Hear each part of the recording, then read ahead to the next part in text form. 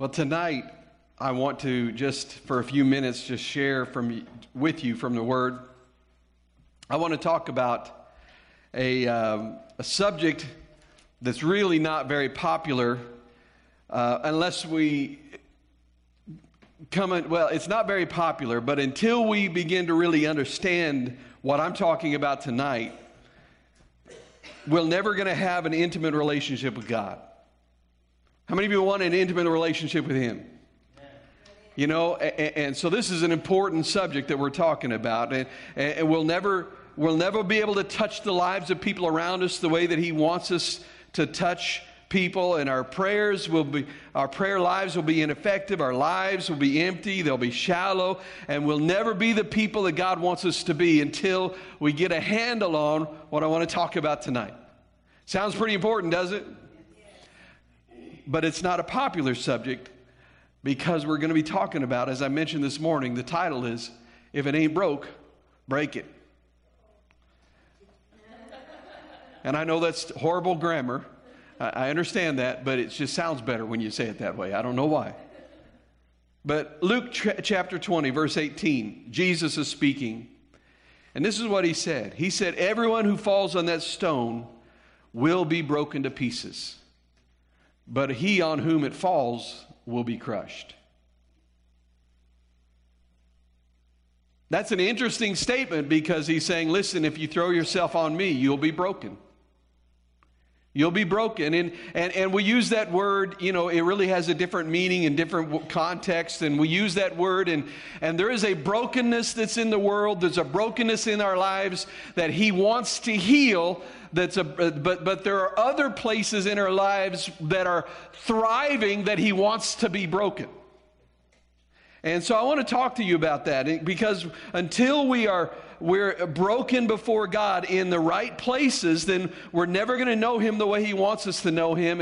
And the truth is, until we're broken in the way that He wants us to be broken and in the places He wants us to be broken, then we're never going to be able to, we won't change our families, much less change our neighborhoods or change the world.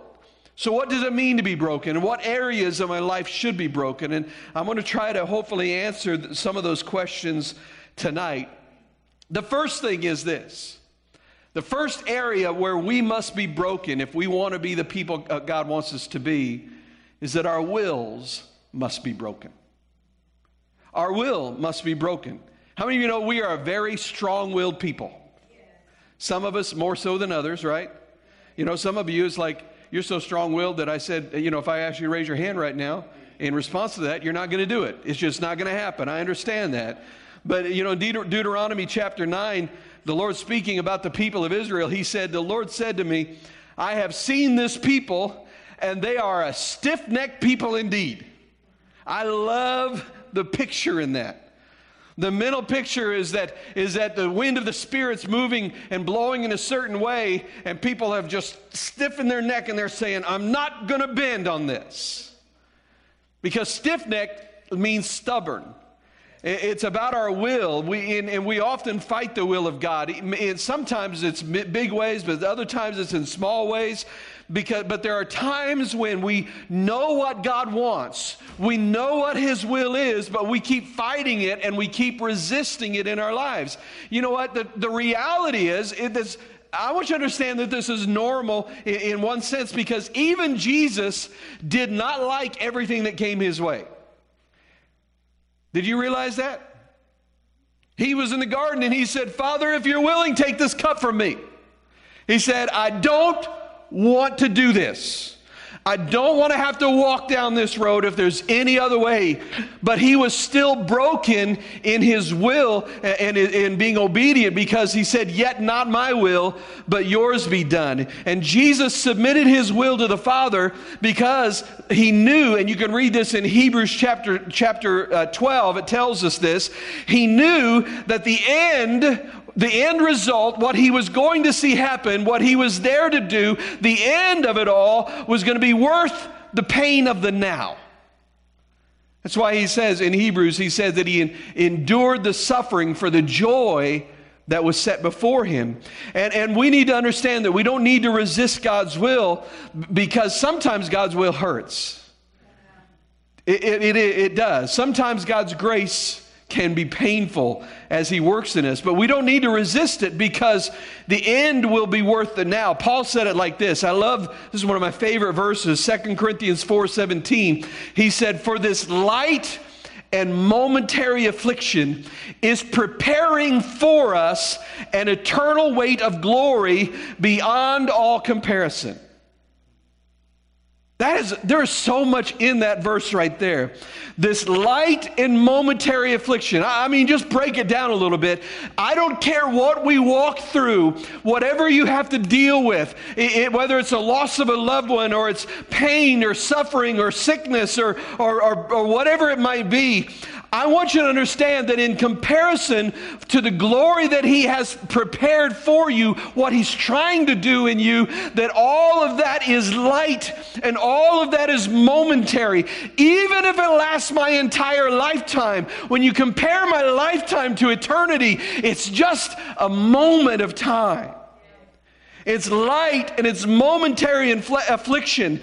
But sometimes we have this idea that pain in our lives, that there's sometimes we wrestle with it and we think that there's just no purpose in it and we can't figure it out and we don't understand, God, why did this happen? Why did you let this happen? Why is this coming into my life? And we can't figure it out. But even when we can't figure it out, I want you to understand there's always a purpose in it. Even when you can't see it, even when you can't understand it, there's a purpose in it because he says that through that suffering that he is preparing for us an eternal weight of glory beyond comparison. So all of those steps when you walk through the pain and the suffering and you can't figure it out and it doesn't seem like there's any meaning behind it, there is meaning behind it because all of that is preparing for you the weight of eternal glory. That's a whole different message, though. He's saying it really doesn't matter what happens in this life if I'm walking with Jesus, if God is leading me, because it's all getting me ready for my final destination. It's all shaping me. It's all getting me prepared for that time when I finally go to live forever in his presence. But we've got to reach a place of brokenness in our wills, a place where we recognize that God's way is the best way, even if his way is difficult or painful for us. And the thing is, we have to understand that if we maintain our stubbornness, there is a price to pay for stubbornness. Exodus 33:3 says this, "Go up to the land flowing with milk and honey." Let me set the context. This is after the Israelites had sent the spies into the land, and the 10 spies came back, and what did they say? They said, "We can't go.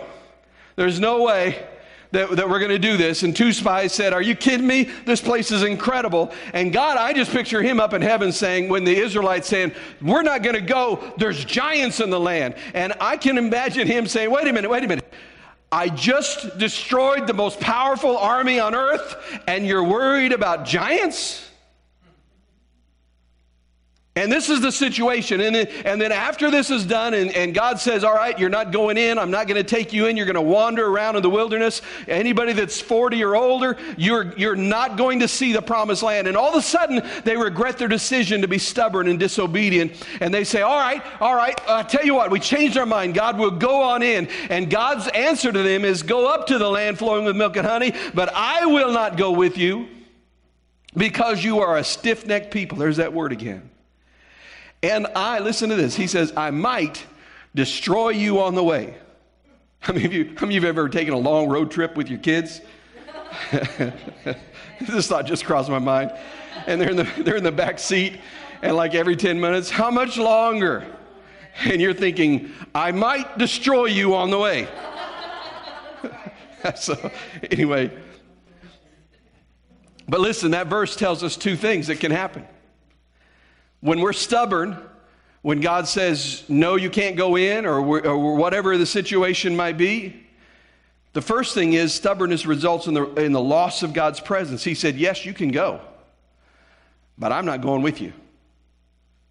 And when we insist on our own way and we're stubborn in that insistence, then we begin to lose the presence of God. Now, not in the sense, I know we all are living in the presence of God, but we lose His hand upon us. We lose His anointing on our lives. We can't move forward under His leadership. But the second thing that happens is His anger is kindled toward us when we stubbornly resist His will.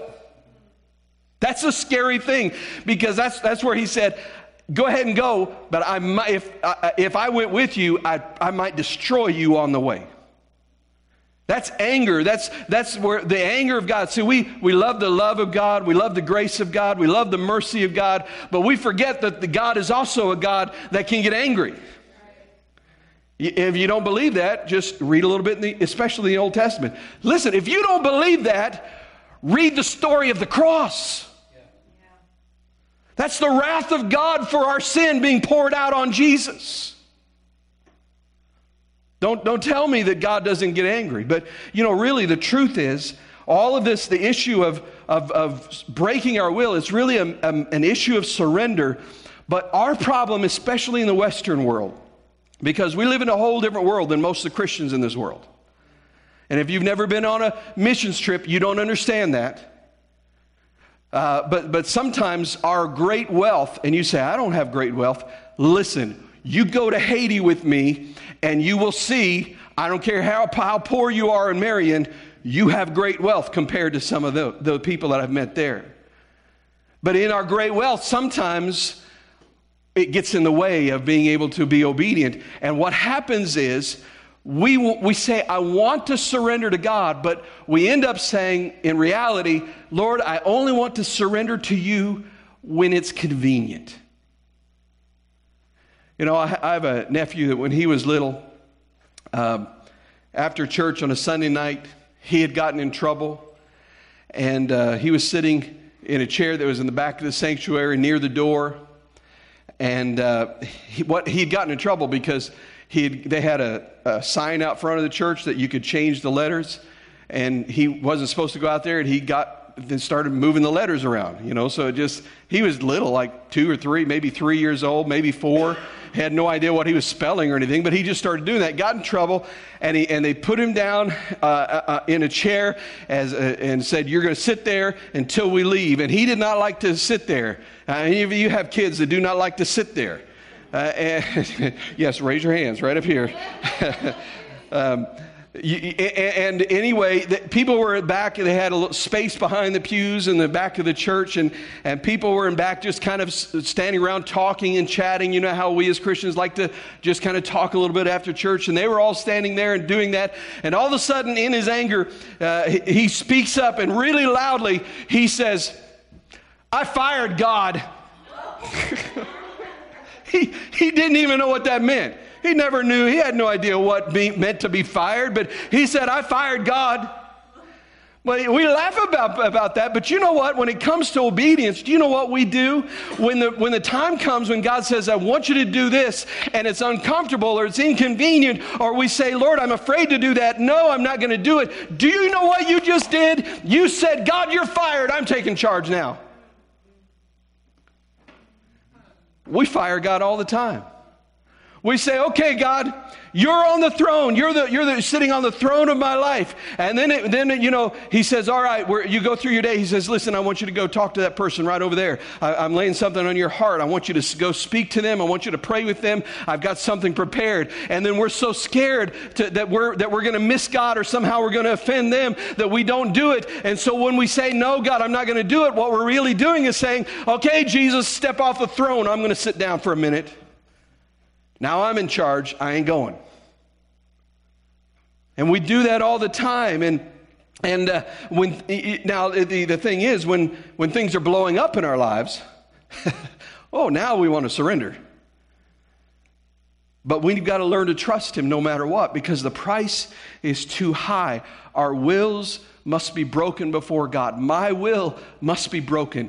My life must not be about what Dave wants. My life must not be about what I desire. My life must be Jesus, what do you want? And that's what I must do. Now, I understand that this is a process that because we're growing and we're learning all the time, but that's got to be the place where we're heading in our lives. Second place that we need to be broken. This is a tough one. Our pride must be broken. Our pride must be broken. How many of you know that sometimes we're really full of pride? Let me see your hand. Yeah? Yeah, some that didn't raise your hand, you're saying, no, I'm humble and I'm proud of it. Humble's my middle name, you know. You know, but we tend to think that the world revolves around us. That's a pride issue. You know, this is why, I mean, listen, when you walk into a room, if you're kind of one of those people that walk into a room and if you see two people speaking quietly over in the corner and you think they must be talking about me, you got a pride issue. Because automatically you're saying everything must be about me.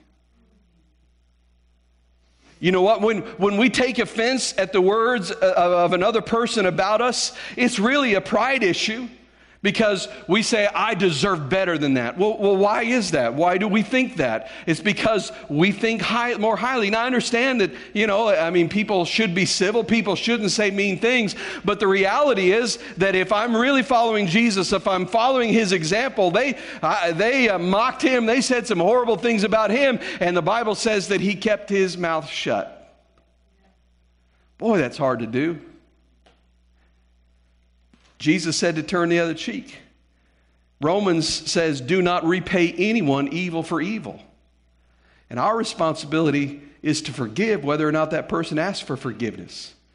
When we judge others, it's pride. Maybe we judge them for how they look. Maybe we judge them for how they act. Maybe they judge them for how they talk. But regardless of why we judge them, we're judging them because in one way or another, we think that we're better than them. And that's honestly, that's offensive to God. Because he created them. You know, I'm going to tell you a story. I'm not proud of the story, but I'm going to tell it to you.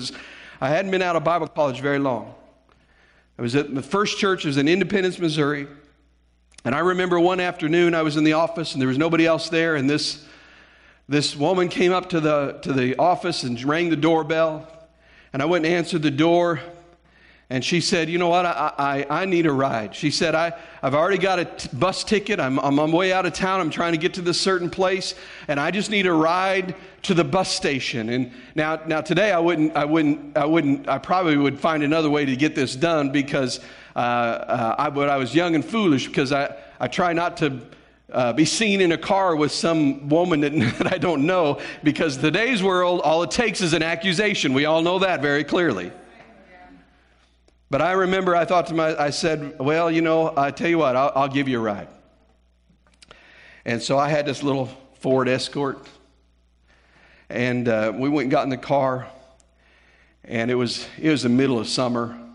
And, you know, and it's hot and humid. And you get in your car and there's that moment where the heat just takes your breath away. And so I turned the car on and turned the air on. But it doesn't take very long before I realized that this woman has not had a bath for a while. And we're in this enclosed area. You know what I'm talking about. And the smell just got stronger and stronger and stronger. And I remember thinking to myself, you know, I wonder how fast before I get pulled over. You know, and I'm trying to get to the bus station as fast as I can. And I finally get there. And I remember in my heart feeling so relieved because she's getting out of the car. And she got out of the car and I started going back and I rolled the windows down to try to air it out. And I remember thinking all these things. And in that moment, how many of you know those moments in your life when God speaks to you? Somebody said, was it an audible voice? No, it was much louder than that. You know, and it was one of those times when I knew God was dealing with me, and this was not one of those pleasant, you know, sometimes God speaks to you and he says, I love you, I want you to know that. And you're like, oh, thank you, Jesus, you know. And then other times, he lowers the boom on you. Yeah. At least he does on me. And I remember in that car, as I was driving back and I was thinking about that smell, the Lord spoke to me, and as clear as day, he said, That's what your pride and self-righteousness smells like to me right now. Does the Lord slap anybody besides me? Because that was a slap. And I had to repent before him. Because there I was in this car with this person. She was created by God. I had the opportunity to be able to share something about the gospel, to talk with her about Jesus. And I didn't do it because I was so distracted thinking that I was better than her because I had had a shower that day. It was a sobering moment for me. It's pride. And it's a part of our lives that has to be broken. You know, another way that pride shows up is when we try to live life on our own. Jesus said, I am the vine, you are the branches. If you remain in me and I in you, you will bear much fruit. Apart with me, you can do a little bit. Is that what he said? What did he say? Apart from me, you can do nothing. Nothing. But what we do is we live our life thinking, well, you know what, God, I need you for the big things, but I can handle a little bit. And really, that's pride in our lives. We need to recognize our dependence on God. We are not self-sufficient, and we need to admit that. And it's also an act of pride and arrogance when we do what we want instead of what God wants. And that's, you know, we mentioned forgiveness. That's an area where this really shows up, because when someone sins against me, I know what God wants me to do. Don't you know what God wants you to do? We know He says, forgive those that sin against you. We know that, and yet we resist that because somehow we think we're letting them off the hook. But that's a whole different message on forgiveness another time. And when we do that, as I said earlier, that's the moment we're dethroning Him and we're saying, Lord, I know this is what you want, but I'm going to take control of my life now. And the big problem with pride is this. 1 Peter 5:5-6 says, all of you clothe yourselves with humility toward one another, because God opposes the proud, but gives grace to the humble. Humble yourselves, therefore, under God's mighty hand, that He may lift you up in due time. God opposes the proud. Listen, that is not a battle that I can win. That's a losing proposition for me to insist on walking in my pride and saying and putting myself in opposition to God. Listen, how many of you, we love the verse where it says, if God is for us, who can be against us? That's great, isn't it? It's awesome, but I think the opposite is true as well. If God is against us, then does it really even matter who's for us? You know what I'm saying? So how can our pride be broken? Well, how do we deal with it? The best way to deal with pride is that we need to see ourselves the way that God sees us. We need to see His holiness in order to understand who we really are, because our pride tells us that we're better than we really are. Pride is one of the most insidious of all the sins, because it's the hardest one for us to see in ourselves. Because pride tells me you're okay. Pride says you're doing great. And it might be pride lying to me in that moment, but I need to see myself in reality. And the only way I can really see myself in reality is not by measuring myself against you, because when I measure myself against you, either I'm going to be prideful and I'm going to say, well, at least I'm not like Jason, you know. Sorry, I didn't mean to throw you under the bus there. Or it'd be the other side or other way around, and I can look at somebody and in false humility say, well, I sure wish I could be like Mary Beth. See, I got to be on the side of the wife. Listen, Isaiah. In the year that King Uzziah died, I saw the Lord seated on a throne, high and exalted, and the train of his robe filled the temple. Above him were seraphs, each with 6 wings. With 2 wings they covered their faces, with 2 they covered their feet, and with 2 they were flying. And they were calling to one another, Holy, holy, holy is the Lord Almighty. The whole earth is full of his glory. At the sound of their voices, the doorpost and threshold shook, and the temple was filled with smoke. I can't imagine the scene here. And as Isaiah, who is a very well-educated, brilliant man, had been a counselor to multiple kings, if anybody could look at themselves and say, man, I have got my act together, when he came face to face with God, when he was standing in the presence of the utter stark holiness of God, he said, woe is me! Woe is me, I am ruined! For I'm a man of unclean lips, and I live among a people of unclean lips, and my eyes have seen the King, the Lord Almighty. You see, when we get into his presence, when we get a vision, when we begin to understand even a glimpse of his holiness, then all of a sudden, the light of his glory, the light of his holiness begins to shine the light on the places in our lives that have been dark, that we've been blind to or willfully ignoring. And all of a sudden, instead of comparing myself to you, I realize that without him, I have no hope. None whatsoever. And that breaks my pride. That's what brings me to my knees and says, and helps me to begin to say, Lord, I am nothing and I can do nothing. It's all you. So I encourage you to pray and ask God to show you to yourself as he sees you.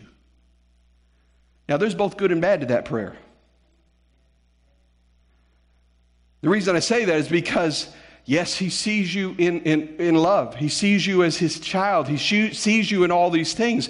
But he also very clearly sees the places that you have not submitted to his lordship. And when we see ourselves against his holiness, then we can become broken in his presence. And the great thing about being broken in his presence is that God he loves to use broken vessels. You know, it's like Gideon. I love God's battle plans because they make no sense. You know, you go to Jericho. Okay, God, how should we attack the city? Should we, grappling hooks? What? He says, here's what you do. March around the city today. Don't say a word. Okay. Do that again 6 more days. All right. Then on the 7th day, march around 7. And then after you march around the 7th time, I want you to blow the trumpets and everybody shout, and then the walls will fall down.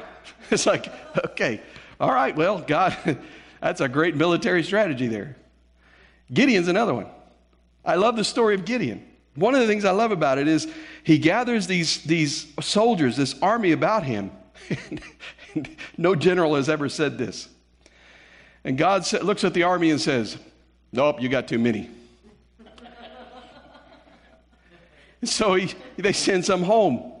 And he looks at his army and says, all right, well, it's a lot smaller, but I feel good about the force we got here. I think we can do some damage. And God says, nope, you still got too many. And end up with 300 against a whole army.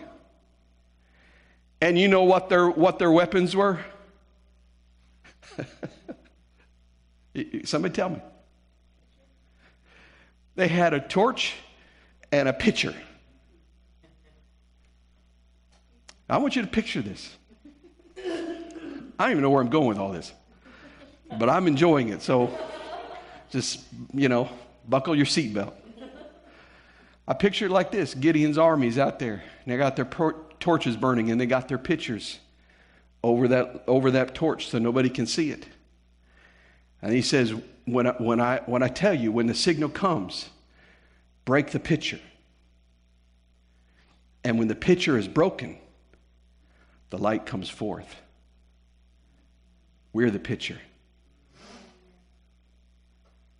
That's why we got to be broken in His presence, broken in the right ways, not broken because of our sin, not broken, in that we can't function correctly, that we can't move forward with God, but broken in the sense that we realize that those parts of our lives that God has been working on, our will, our pride, whatever it might be, when it begins to be broken, then through those cracks, then His light can begin to shine forth in our lives. Third thing that needs to be broken. And this sounds a little odd, but our hearts have to be broken. I'm not talking about in the sense, there's a broken heart, for example, when you lose somebody you love.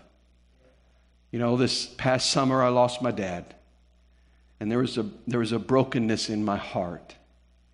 That's not the broken heart that I'm talking about. How many of you know the world that we live in is completely and utterly lost? Our society is in shambles. Violence rules the day. I mean, how many of you would feel safe walking at 2 o'clock in the morning in downtown Memphis? Some of you are like, forget 2 o'clock in the morning, 2 o'clock in the afternoon.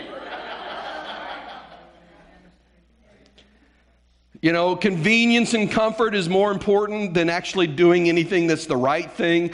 There's no respect for life in our nation. There's no fear of God, which, by the way, is the greatest problem with our nation, that we have lost our fear of the Lord. Not just in the world, but in the church too. Again, that's a whole different message. I'm going to need to take notes because I'm going to have to write these messages out. We live in very, very dark times spiritually. And you know what? Even the church so often in America has become completely self-absorbed.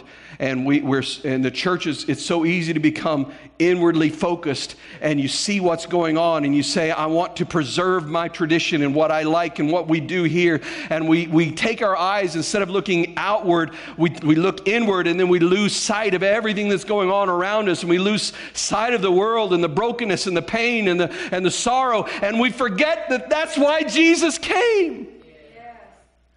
That's why you're still here. Think about it. Wouldn't it make a lot of sense if He didn't have a mission for us? Wouldn't it make a lot of sense if the moment somebody came down to the altar and got saved, that the Lord struck them dead and they just went straight to heaven right then?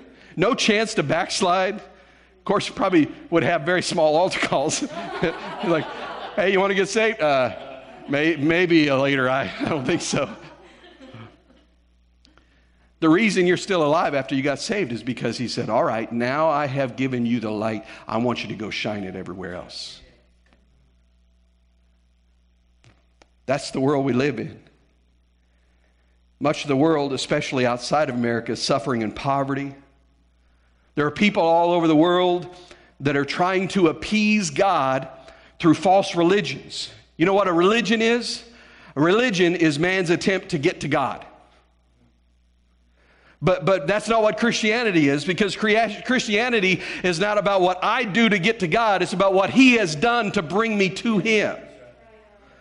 And it's easy. Listen, it's easy for us. The reason it's so easy for a church to get inwardly focused is because it's really super, super easy.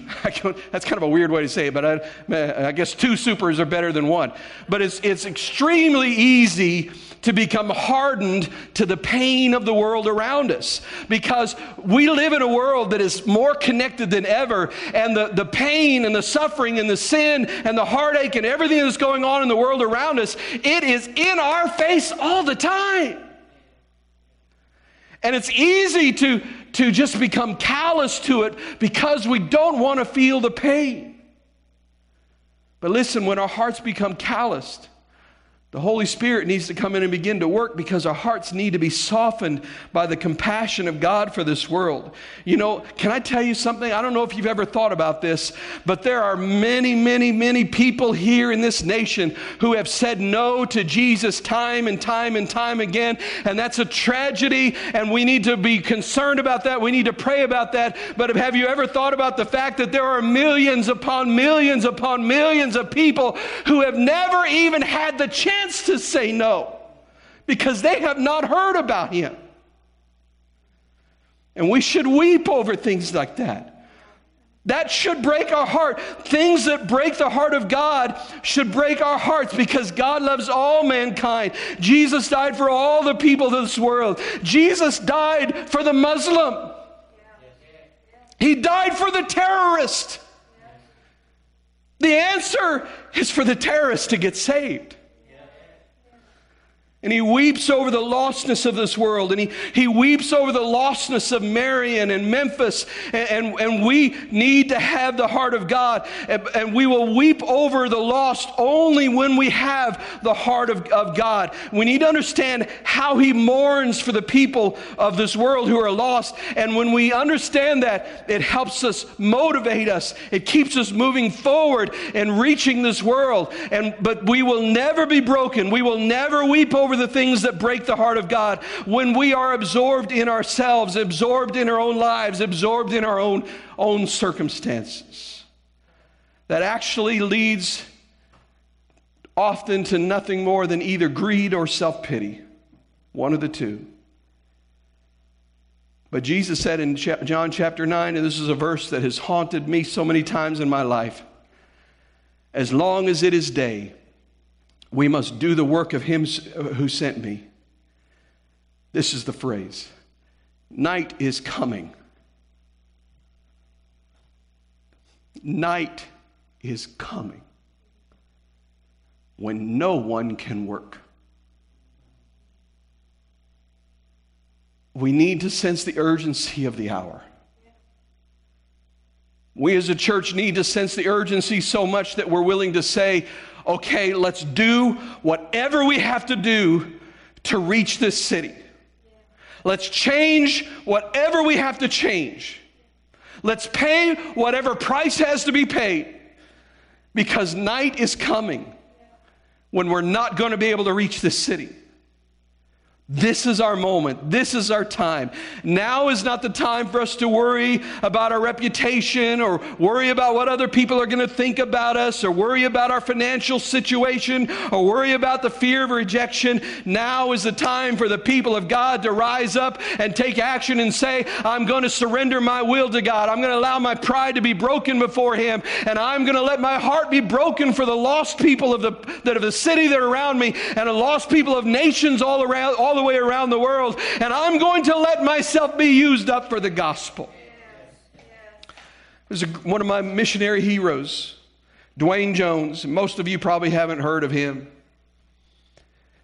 Got some incredible stories about him, but I remember he came to preach for me one time in Reno when we were pastoring there. And he came in on Saturday morning, and that afternoon, or actually that Saturday evening, I took him out for dinner. And we're sitting there and we're just talking about things. And I'm telling you, I mean, this man has such a passion for reaching the lost and reaching this world for Jesus. And he probably is, at least in the sense of God, he probably has been responsible for raising more money for missions than anybody else I've ever met. But he said this in that conversation. He looked across the table, looked me square in the eye, and he said, Dave, we're not running out of money.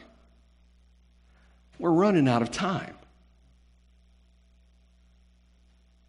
And I know if you came tonight hoping, that you were going to have a message that's going to make you jump up and down and shout, well, you know what? I love preaching those kind, but I also want to tell you the whole truth. And I want you to understand that we are here for a mission. We are here on a purpose. God has placed us here in this city, this church, you, me, all of us, for such a time as this. And this is our time. Every generation's got about 40 years that they can make a difference in their world. And this is our 40 years. This is our opportunity. This is our moment. This is our chance. And we have been placed into this city, placed into the kingdom for such a time as this. And we will only grab hold of that when we allow our hearts to be broken before God and say, Lord, I see the lostness of the people around me. And as it breaks your heart, let it break my heart. Lord, let me see that person that's serving me as a restaurant, not as somebody that's there for my convenience, but as a divine divine appointment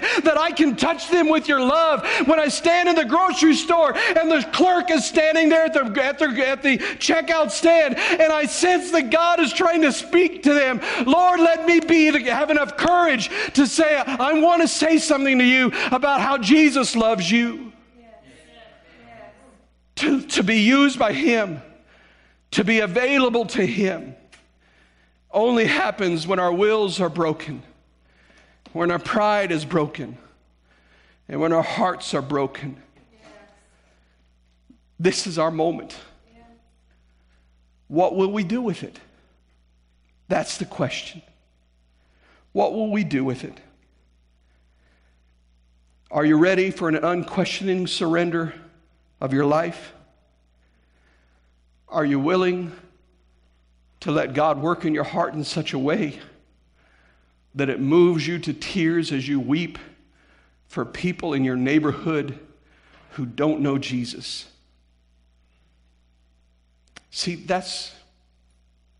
we have a vision to see this church grow. But we're not here about church growth.